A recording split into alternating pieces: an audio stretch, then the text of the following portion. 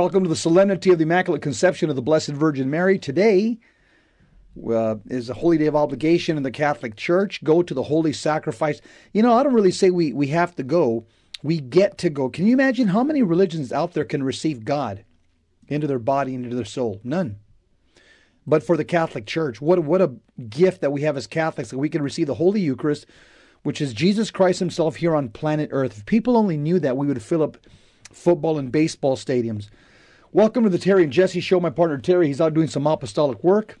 My name is Jesse Romero. I'm reporting for duty. I am the Latin lover of our Lord and Savior Jesus Christ, the Latin lover of Our Lady. Just want to remind you that in December, we pass through the liturgical season of Advent into that of Christmas.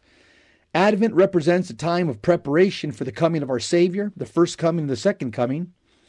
And the liturgical color representative of repentance and humility is violet, except on the third Sunday of Advent, traditionally known as Gaudete Sunday, when the color rose represents the joy of approaching the Christmas season. The Solemnity of the Immaculate Conception, celebrated today, December 8th, is the patronal feast of the United States, and it's a holy day of obligation. We also are celebrating the feast day of Our Lady of Guadalupe as well tomorrow, up until the 12th.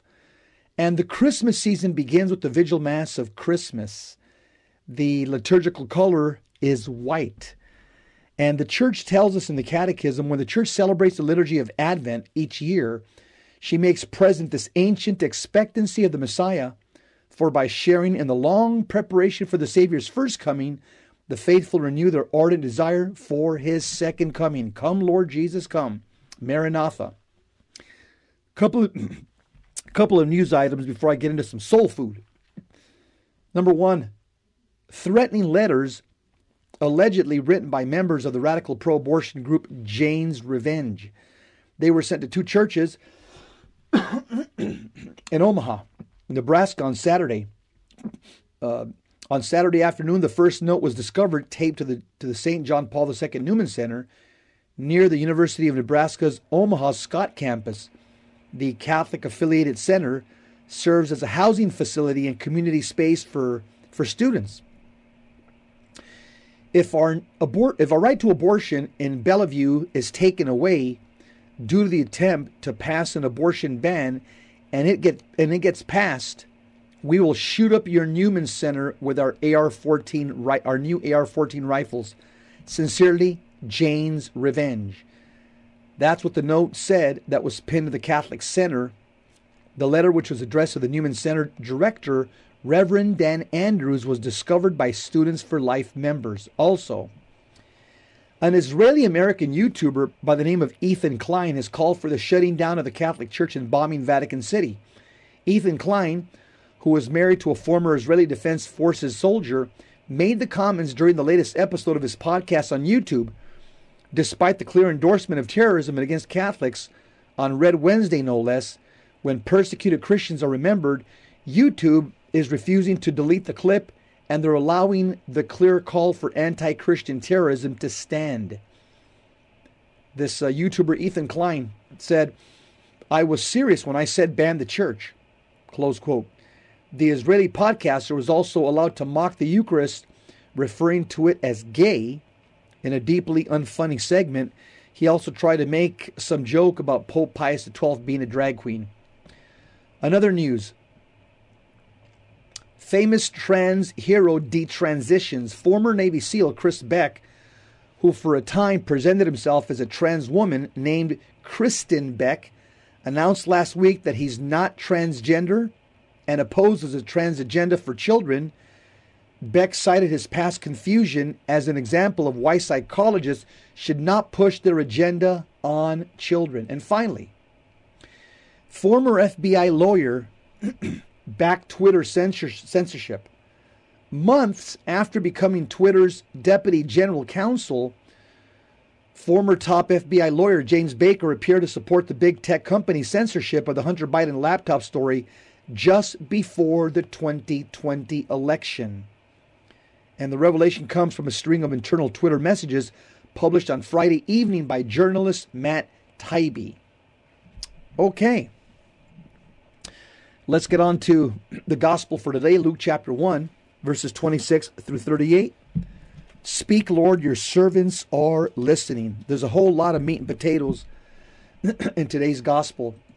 You'll find, by the way, that as a Catholic, it's a good idea. Some people say, how should I read the Bible? Make it very simple. Read the daily Mass readings. First reading, responsorial psalm, gospel. And ask the Lord, speak, Lord, your servant is listening. And then meditate. Ask yourself questions. Lord, what are you trying to say to me? Lord, speak to me. Ponder. Reflect. People say, does God ever speak to you, Jess? Absolutely. Every single day when I read my Bible. Every single day when I read my Bible, He speaks to me. And He speaks to you. So let's see what today's gospel says. The angel Gabriel was sent from God to a town of Galilee called Nazareth, to a virgin betrothed to a man named Joseph of the house of David. And the virgin's name was Mary. And coming to her, he said, Hail, full of grace, the Lord is with you. But she was greatly troubled at what was said and pondered what sort of greeting this might be. Then the angel said to her, Do not be afraid, Mary, for you have found favor with God. Behold, you will conceive in your womb and bear a son, and you shall name him Jesus. He will be great and will be called Son of the Most High. And the Lord God will give him the throne of David his father, and he will rule over the house of Jacob forever, and of his kingdom there will be no end. But Mary said to the angel, How can this be, since I have no relations with a man? And the angel said to her in reply, The Holy Spirit will come upon you, and the power of the Most High will overshadow you. Therefore the child to be born will be called Holy, the Son of God. And behold, Elizabeth, your relative, also conceived a son in her old age. And this is the 6th month for her, who was called barren. For nothing will be impossible for God. Mary said, Behold, I am the handmaid of the Lord. May it be done to me according to your word. Then the angel departed from her. The gospel of the Lord. Praise to you, Lord Jesus Christ. Let me mention that the Catholic Church is the kingdom of Christ in mystery here on earth. In fact, the church and the kingdom of heaven are used synonymously in Matthew chapter 16, verses 18 and 19. Now follow me. Jesus is David's promised heir. He's the heir apparent. And the church is his kingdom. We see that in today's gospel, Luke chapter 1, verse 26 through 33. The Lord had promised David 1,000 years before Jesus that a king in his line would one day rule all the nations and he would reign forever. In fact, it says in 2 Samuel chapter 7, verse 12, this promise says in the Old Testament, I will raise up your offspring after you. In other words, David's offspring, who shall come forth from your body, and I will establish the throne of his kingdom forever. I will be his father, and he shall be my son. That's a prophetic reference to Jesus Christ being born from the line of King David. In Psalm 132, verse 11 to 13, it promises this as well. It says, The Lord swore to David a sure oath from which he will not turn back. One of the sons of your body I will set on your throne, close quote. Well, guess what? Jesus is recognized as the son of David by the people in Matthew chapter 22, verses 41 to 42. And his kingdom, the kingdom of Christ, the church, is that of David. It actually says that in the Bible. The kingdom of Christ is as that of David's. That's found in Scripture in Matthew chapter 21, verse 8, and in Mark chapter 11, verse 10. In fact, the very first words of the New Testament fulfill the promise of the prophets and the longing of Israel where you see the book of the genealogy of Jesus Christ, the son of David, in Matthew chapter 1, verse 1. St. Matthew identifies Jesus as the son of David, the long-awaited Messiah, fulfilling Isaiah's prophecy in chapter 9, verse 6 and 7, the clear prophecy of an everlasting kingdom. Jesus is not only the King of the Jews, as it says in Matthew chapter 2, verse 2, he's the King of Israel. Mark chapter 15, verse 32, and John chapter 1, verse 49. But he's not only the King of Israel, he's the King of Kings. In Revelation chapter 17, verse 14, and Revelation 19:16, and 1 Timothy 6:15. Jesus is also called, I love this one, the King of the ages. Revelation 15:13. And guess what? How long is Jesus going to reign? 4 years, 6 years? Nope. He's going to reign forever. Forever. Revelation chapter 11, verse 15. Now, Catholics, along with our Protestant brothers, they'll admit that these passages speak of Christ the King. But here's where they fail to use typology. They fail to see that the King has a Queen Mother.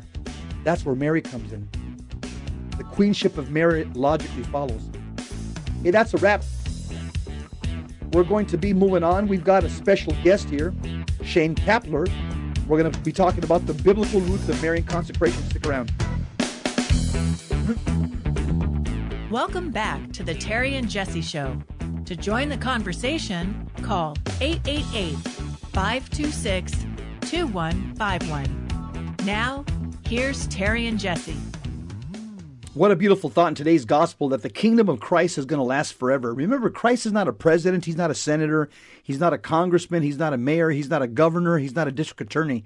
He's the King of the ages, the King of kings and Lord of lords. And his kingdom will last forever. And guess what? He's got a mother. And the Jews understand this. The most important women in the Old Testament is a queen mother. They called that lady the Gebirah. And after just, reflecting upon that, we got a special guest who's going to be talking about the Queen Mother, the Gebirah. Shane Kapler, he's an author from Tan Books. He's got a book. It's called The Biblical Roots of Marian Consecration. This is a perfect day to discuss this book on the Feast of the Immaculate Conception. Shane, welcome to the Terry and Jesse Show. Thanks so much for having me. Shane, tell us a little bit about yourself. Are you born and raised Catholic? Are you a convert? Are you a revert? Tell us a little bit about you. What diocese you live in? How Sure. long you've been? Yeah. Jesse, I'm in the Archdiocese of St. Louis. Lived here almost my entire life, and I was a revert at a very young age. Like, went through a crisis of faith in middle school, and Jesus stepped in a huge way and showed himself to me. But it took a while to come to grips with all things Catholic. That was about a 7-year process. So you kind of started studying your way. You started unpeeling the onion and crying, right? That's a good way to put it. Yeah. That's what happens when you study the faith. You start like unpeeling an onion, and as you get closer to the core, it makes you cry because you're saying, "Oh no, I got to change that. Oh no, I got to change that. I got to change that." Yeah, it's just a process of surrender.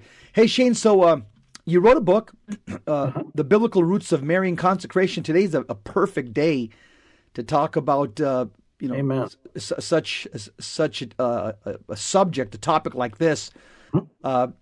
So can you give the listeners, because we've heard this term, we hear it a lot in Catholicism. It's not something that's, Protestants are really used to hearing, but Catholics, we're used to hearing the word consecration. But I'm sure there's a lot of Catholics that scratch their head. They say, what does it really mean? So what's the biblical definition of consecration?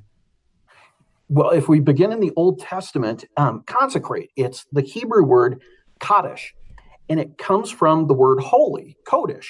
So when something's consecrated, you're taking it out of common use in this world, and you are handing it over to the Holy One, the one who's totally other, so that now this object or this person, they're exclusively for God's use.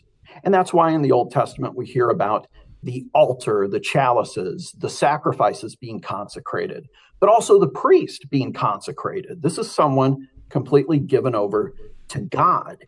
And when we come to the New Testament, we hear about Jesus being consecrated. And when we pray that fourth mystery of the Rosary, the presentation in the temple, that's the consecration of the firstborn. Mary and Joseph are bringing him to be consecrated. And Jesus at the Last Supper, he's praying to the Father, and he says, Father, for their sake, meaning the apostles and all of us, I consecrate myself that they also may be consecrated. So the Lord, he hands himself over to the Father through the cross, resurrection, and ascension.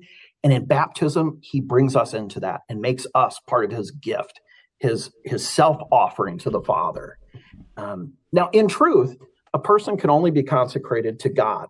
So when we speak of Marian consecration, we're speaking by way of analogy.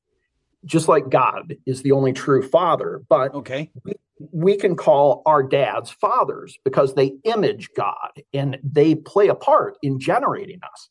So they can really bear that name, but by analogy. Same thing, when we talk about consecrating ourselves to Mary, we mean totally handing ourselves over to her. Or John Paul II loved to use the word entrustment. We're entrusting ourselves to her loving heart, her queenly heart, and intercession on our behalf, so that we can be perfectly consecrated to Jesus as she was. Yeah, well, that makes sense. It's the whole St. Louis de Montfort to Jesus through Mary. So, in other words, consecration to Our Lady obviously ends up you end up in the arms of Jesus Christ, because that's exactly what Our Lady's trying to do. It's trying to take us to her Son. That makes perfect sense. And I like the fact that you said it comes from this Hebrew word, which kadesh, which means that things are used for holy purposes. Something very interesting about that, in the Old Testament, I've noticed that most things in the Old Testament that were holy were veiled. And I say that because I noticed that there's a renaissance in the Catholic Church of women going back to the veils. And I think that's beautiful. I think that's, my wife went back to it years ago, and I see just a lot of people just it's like organic. It's happening naturally. Yes.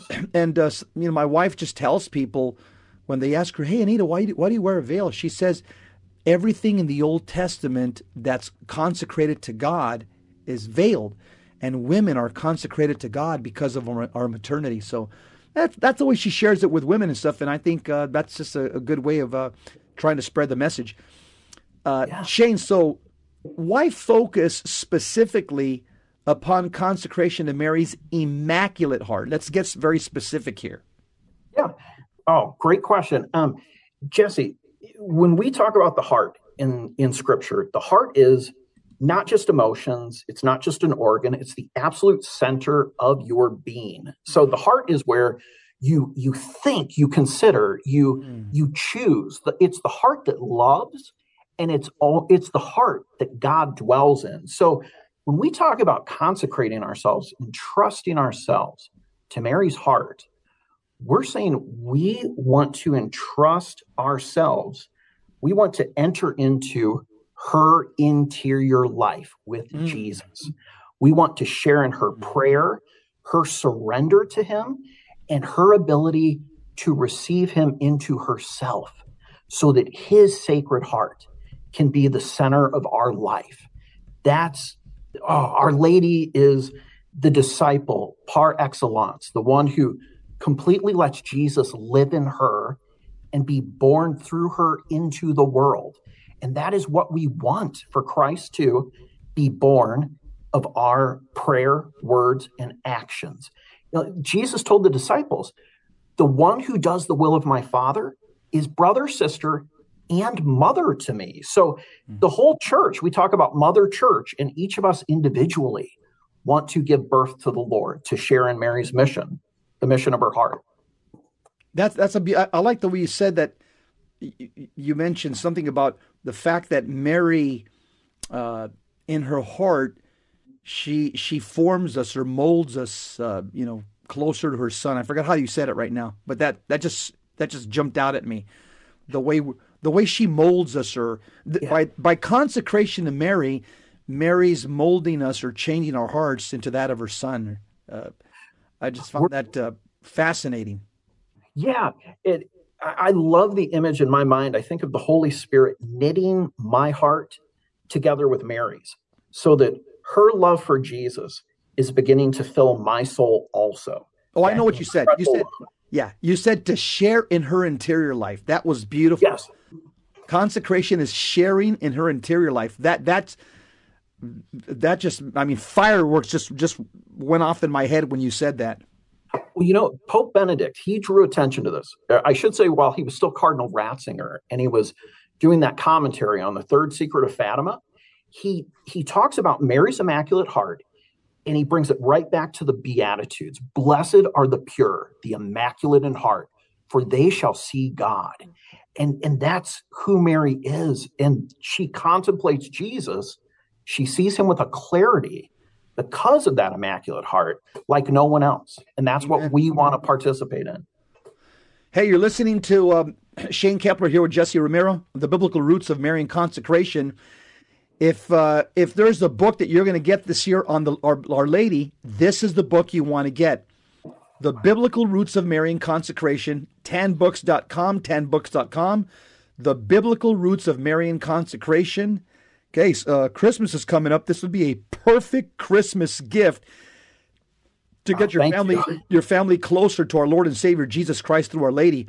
Shane, as Catholics, everything that we do is rooted in divine revelation. That's either scripture or apostolic tradition. So where can the listener find Marian consecration or entrustment? Can you give us a couple of biblical analogies again for somebody that's just tuning in? Yeah, 3 of them. Okay, let's start one, just logically. Jesus. Nobody could be more entrusted to Mary than Jesus was by God the Father. I mean, he pours his son into her in the power of the Holy Spirit, and he's born of her. The second is St. Joseph through his marriage. When we meet Joseph in Scripture, you were just talking about Matthew's gospel. Joseph is a just man, and that word just in Greek, it means he's a person who loves God's law, and he lives it with all his heart. So when we meet Joseph, he already has a strong relationship with God, but it's specifically through Mary, by taking her into his home, into his life, by joining his heart to hers in marriage, that he's going to come into contact with the Messiah. And Joseph lives in union with Jesus, but only with Mary. And that's how he has his role in the Holy Family. And then the third is St. John, who at the foot of the cross, Jesus brings John into this intimacy of the Holy Family. The Lord looks down, and first he says to Mary, behold your son. And then to John, behold your mother. And the gospel says, from that moment on, the disciple took her into his idia. And the Greek word literally means into his own. So we translate it in English as into his home, but it's much, much richer than that. Into his own, into his interior life, into his discipleship with Jesus. And so John, for the rest of his life, he is praying with Mary. He's celebrating the Eucharist with her. He's talking about Scripture, looking at the Old Testament, and seeing Jesus in the light of it. And the two of them are sharing this. So John's apostleship is marked by his entrustment to Mary. And when we read his gospel, those deep insights that John has into Jesus' person, we are reaping the benefits of his entrustment to Mary. All of us have been participating in that throughout the life of the church. It's just now we're becoming much more explicit in recognizing that it's one of the fruits. You know, Shane, I've shared that with Protestant brothers when they say, well, Mary's not relevant in Christianity. Yes, she is. I said, John the Apostle at the foot of the cross, I'll use the English translation. I'll say, he took her into his own home. I say, if you're a disciple of Christ like John is, then we as disciples should take Our Lady into our own home. For Protestants, that makes sense. But when you go into the Greek like you did, it's even deeper. You take her into your interior life, not into your home. So what you just shared with me right now is even a little bit of a deeper insight to share with Protestants. It's incredible, Jesse. I mean, really, when we think about that, and look at the morning of the resurrection, when John and Peter, they run to the tomb. Shane, Peter hold that thought. Okay. We're coming to a hard break. You're listening to Terry and Jesse Show. We've got Shane Kepler here. We're talking about his book, The Biblical Roots of Marian Consecration. Pick up that book. Christmas is right around the corner. 10books.com, 10books.com. We'll be right back. Stick around.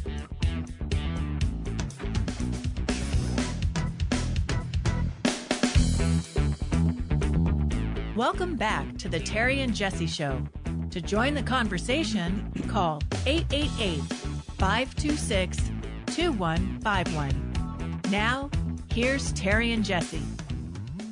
We've got Shane Kapler, The Biblical Roots of Marrying Consecration, his new book, 10books.com. Pick one up. Christmas is right around the corner. This would be a perfect gift to draw somebody closer to Christ through Our Lady.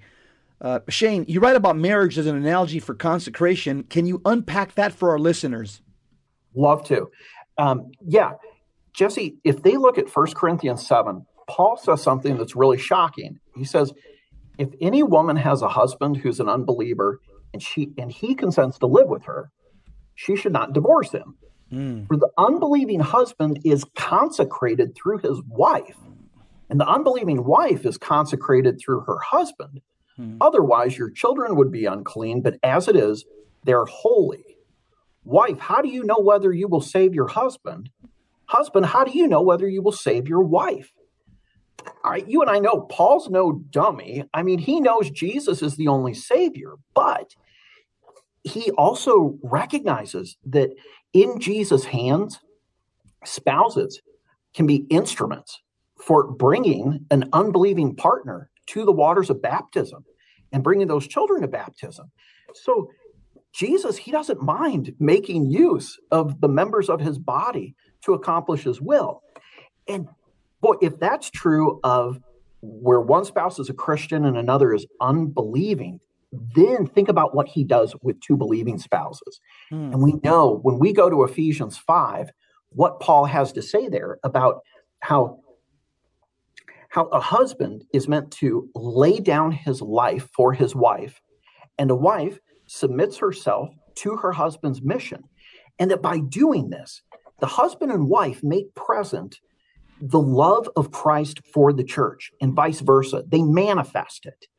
And that Christ's purpose in loving the church is so that he can present himself with a bride who is spotless, blameless, again, immaculate. All right, so if Jesus does this through Christian marriage, I'm suggesting that, yes, the Lord does something just like this through marrying consecration, where we enter into a deep bond of hearts with his mother, and that in this relationship, we are brought to love Jesus more deeply and serve him better, more faithfully. Now, husbands and wives, they share their hearts, their lives, their property, everything they offer to one another.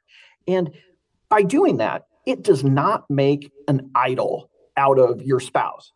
And in the same way, when we consecrate ourselves to Mary, when we entrust ourselves to her, it doesn't make an idol out of her.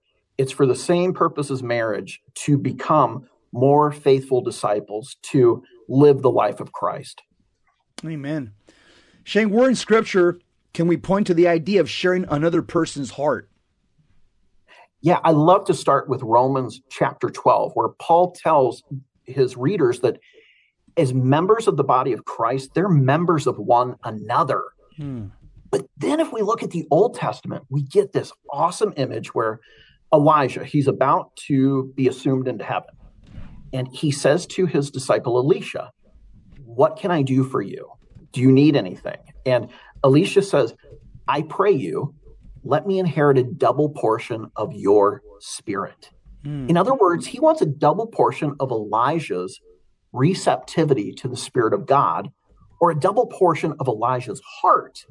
And of course, Elijah tells him, if you see me assumed, it's yours. And Elisha does. He sees the fiery chariot, and Elijah's mantle falls down, and Elisha picks it up, and he assumes the role of prophet in Elijah's place. And a powerful prophet. He does receive Elijah's heart, you could say. Yeah, that makes sense. The way you explained it, that it's right in Scripture. You can't argue with the way you just unpacked that passage. That was good. Thanks, brother. Yeah, good stuff. Hey, the second half of your book focuses on how we live consecration to Jesus in union with Mary. The elements that make up the devotion of the Immaculate Heart and then you devote a chapter to the scriptural roots of each element. Please remind listeners of those 6 elements. Yeah, the first is that act of consecration, which is really just a simple prayer of joining ourselves with Mary and renewing our baptismal consecration to Jesus in union with her. The second is if we think of the act of consecration as like marriage vows, okay, we know that that's just a day, the wedding. It's just a moment in time. But the good stuff is when you live it out. And so how do we live Mary's life? Well, we want to enter into it the same way John did. We want to share her table, share her sustenance. And that means our life is focused on the Eucharist. That's her food. And then we want to share her times of prayer. Just like as a faithful Jewess, Mary prayed 3 times a day. She did that with Jesus throughout her life, and then she did it with John. And so we enter into those times of prayer through the rosary. Next, the brown scapular. Mary, she would have made Jesus garments, and Joseph's, and then John's. And in the same way, the brown scapular is the clothing that she makes for us. Next, we participate in her work of bringing Jesus to others, which we do through acts of penance and our own redemptive suffering. Mary knows redemptive suffering there at the foot of the cross. And so Jesus, he empowers our suffering and lifts it up into his offering. And finally, we want to share Mary's calendar. So those 3 times of prayer each day, that's the Angelus. And also the 5 First Saturday devotion. We hear about it in Fatima, but again, the Saturday was the Sabbath that Mary and Jesus shared together throughout their lives. It was their day of intimacy. So all of those elements were really entering into Mary's life with Jesus. And I'll tell you, Shane, that keeping the 5 First Saturdays is so important right now that Catholics go back to that devotion, once a year to do the 5 First Saturdays, because one of the promises is that it's going to stave off communism. And that's what we're dealing with right now all over the world. Internationally, here in our country, we're fighting this the hydra of communism. And the way we spiritually fight against this and push this back and stave it back is by the 5 First Saturdays. This was a promise from Our Lady and stuff, and we need to go back. This is Our Lady's peace plan for the world. The peace is not going to come through politics. It's not going to come through legislation. It's going to come by Catholics consecrating themselves to Mary and following Mary's peace plan for the world. Amen, brother. Jesse, those first 5 Saturdays too, think about what she asked of us. Go to confession, go to communion, pray the rosary, spend time meditating with me on those mysteries. I mean, you're devoting the Saturday, the day that Mary and Jesus celebrated the Sabbath. And as I was looking at that in the Old Testament, God says to the Hebrew people that the Sabbath is the sign of your consecration. And so that carries over into this first 5 Saturdays, our entrustment to the Blessed Mother. Wow, there's an Old Testament connection there. Shane, the prayers that make up the Rosary, very common to Catholics, the Our Father, the Hail Mary, the Glory Be, come from Scripture.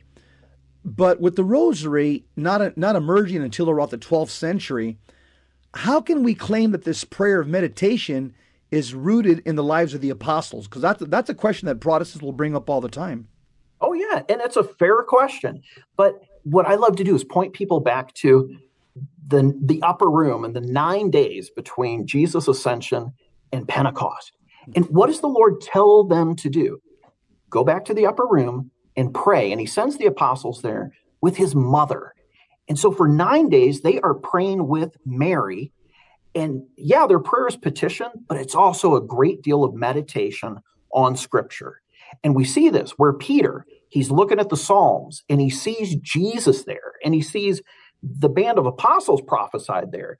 And he makes that move to replace Judas based upon the Psalms. And then when he gets to Pentecost and he's out there preaching to the crowd, it is one verse of Scripture after another, how Christ fulfilled the Old Testament. I got to believe all those things were percolating in his mind over those 9 days. So The apostles are looking at Jesus' life in the light of Scripture in the presence of Mary. Hey, if that ain't the rosary, I don't know what is. I mean, that's the soul of it right there. And so when we pray the rosary today, we are imitating that apostolic practice, and the Lord grants new Pentecost when we do. Wow. Good stuff. You're listening to Shane Kapler. We're talking about his new book, The Biblical Roots of Marian Consecration. And it's good to see that a fellow Catholic is steeped in Scripture. You can pick up this book from tanbooks.com, tanbooks.com. Christmas is right around the corner. Pick up a couple of copies. I'm sure you and I know people that need to be consecrated to Our Lady so that they can draw closer to Jesus Christ and get to heaven one day. Tanbooks.com. The book is called The Biblical Roots of Marian Consecration. The author's name is Shane Kapler. Shane, how is the brown scapular rooted in Scripture? Yeah, that would seem like quite a stretch, to say that we can see the scapular there. But the roots of it are. We remember when Jesus was in Palestine, the sick, they would want to come and just touch the tassels on his garment. Mm-hmm. And when they touched them, they were healed. Those were visible things that elicited their faith. So they were acting as sacramentals. Well, those tassels on Jesus' cloak, the law commanded that those be sewn there. Moses told the Israelites, he prophesied that they had to put tassels on the end of their garments, the purpose being that they look at those and they remember to do the Lord's will and not follow after their own hearts. All right, those tassels on Jesus' garment that the sick were touching and being healed, how did they get there? Mary would have sewn them on his garments. And so just as Mary put those tassels on his garments, so now she gives us a garment, the brown scapular. And the purpose is the same, that when we feel it on us, when we catch sight of it in a mirror, we are to remember to follow the Lord's will and not our own hearts. And that is, that's what Mary's all about. Do whatever he tells you. And so that's the brown scapular. Hey, we're coming up to a hard break. Stick around. We're going to keep talking about this phenomenal book on Marian consecration, the biblical roots of Marian consecration. Stick around. We'll be right back.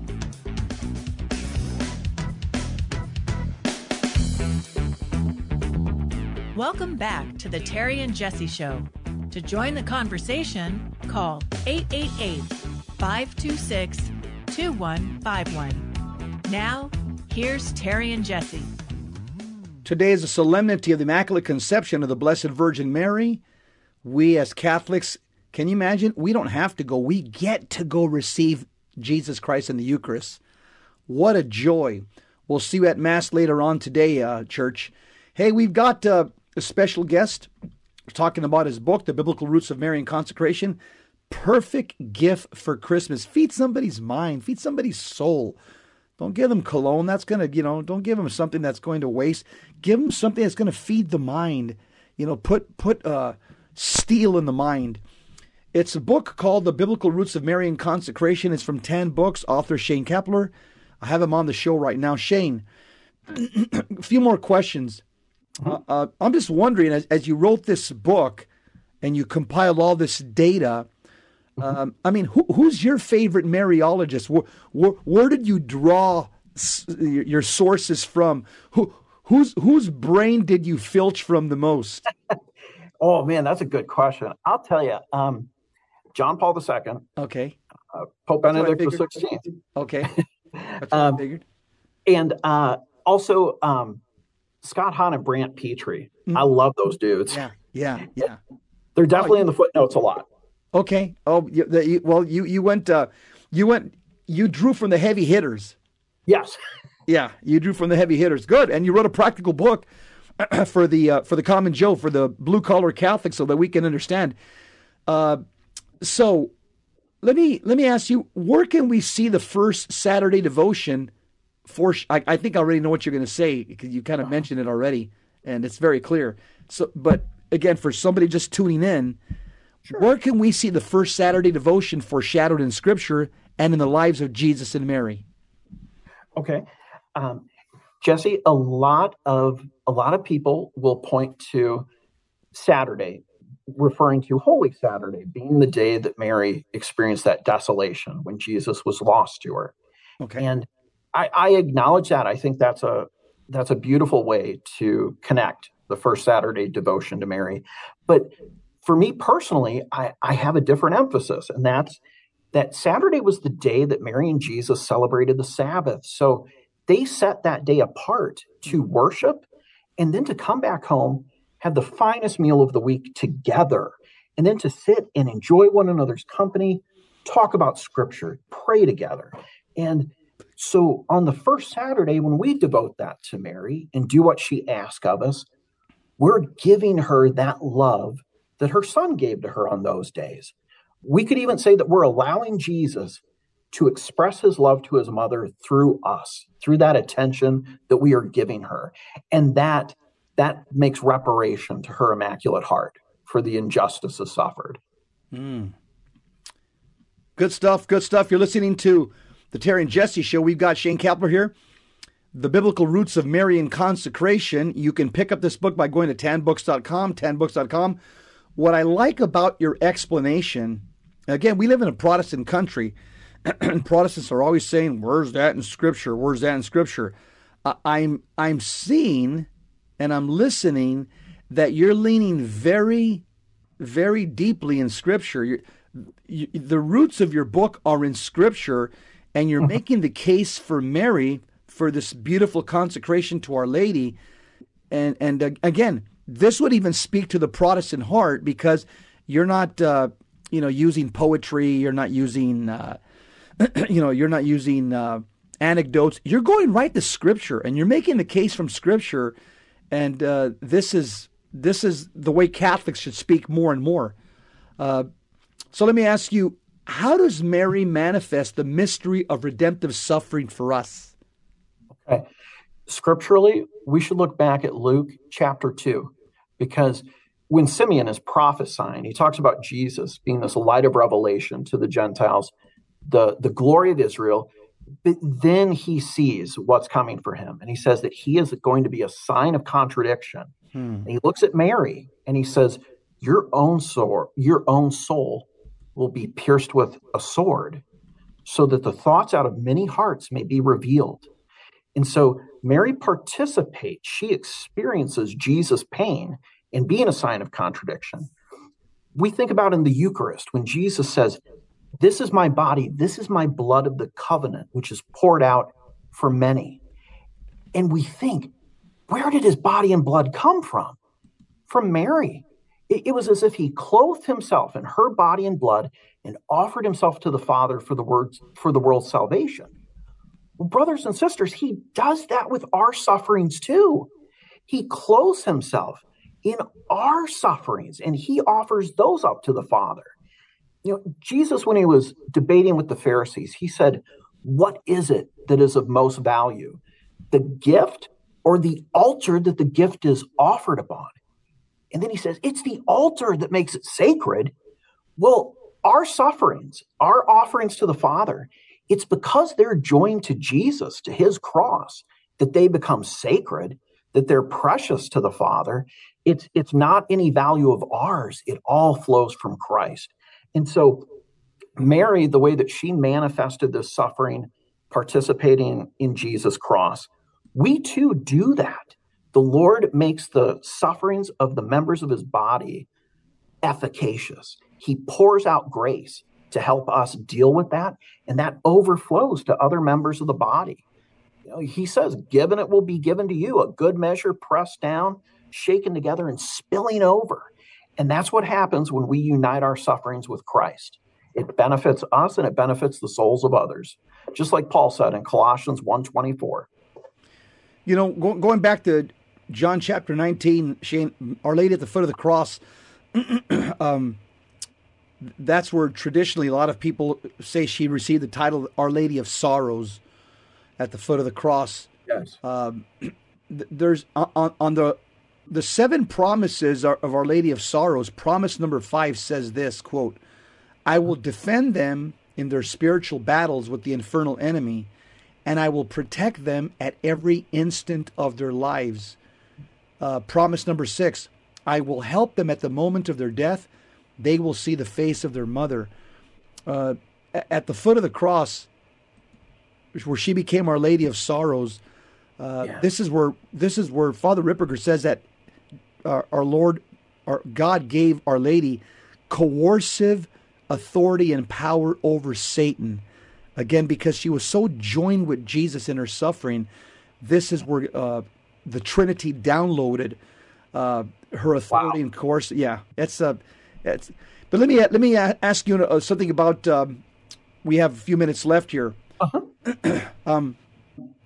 St. Louis of Montfort's written a book. It's called Preparation for Total Consecration. Oh, yeah. You have Father Gately's written a book. It's called 33 Days to Morning Glory.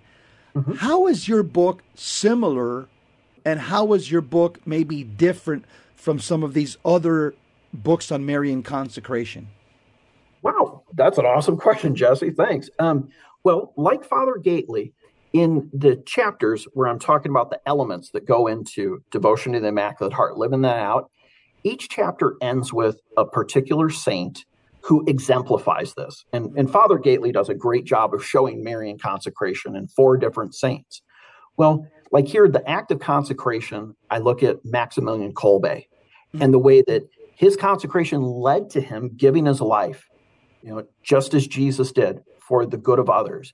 And when we look at the Rosary, Mother Teresa, the visions in which Christ called her to her mission, and the role of Mary and the Rosary in that, and the way that Teresa was never seen without a rosary in her hand. She said that is me holding the hand of Our Lady. So, I'd say it resembles his book in that aspect.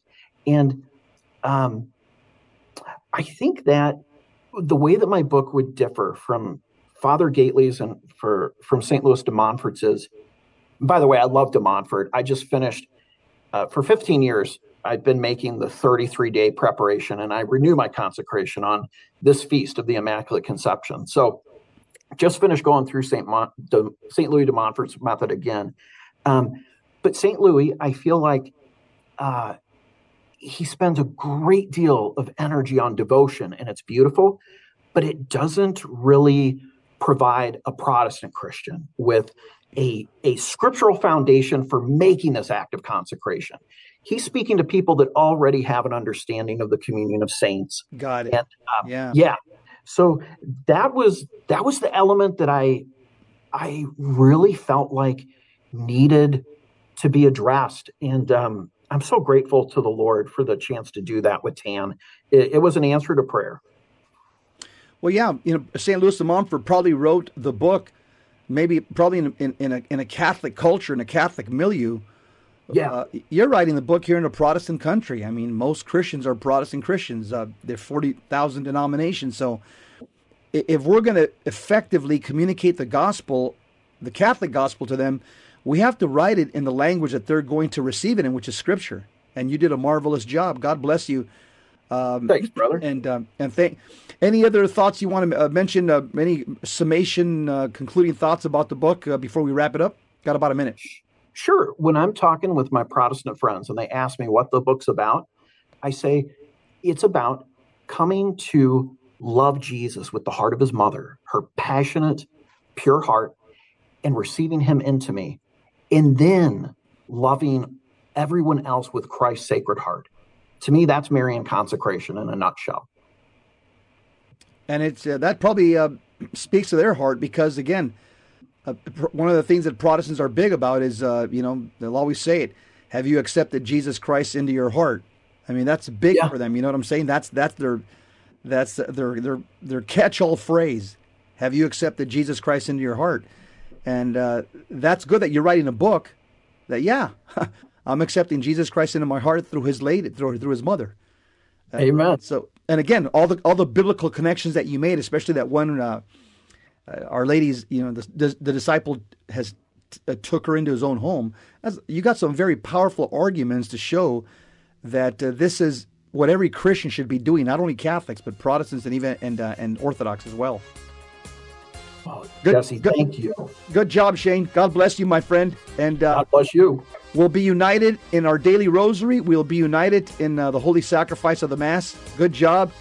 Hey, pick up your book, Biblical Roots of Marian Consecration, 10books.com. And we'll have to have you on again, Shane. God bless you, my friend. Love to. Bye-bye. You got it, buddy. You've been listening to the Terry and Jesse Show. Remember, today is the feast day of the Immaculate Conception. The solemnity, should I say, the solemnity of the Immaculate Conception of the Blessed Virgin Mary. We'll see you at the holy sacrifice of the Mass. What a gift, the Eucharist. What a gift, Our Lady. What a gift to be Catholic. We're called to be great saints. Don't miss the opportunity. Set yourselves apart from this corrupt generation. Be saints. You weren't made to fit in. You were born to stand out. St. Father Pio said, pray, hope, and don't worry. Worry is useless. God is merciful, and God will hear your prayer. See you next time. Same Christ channel.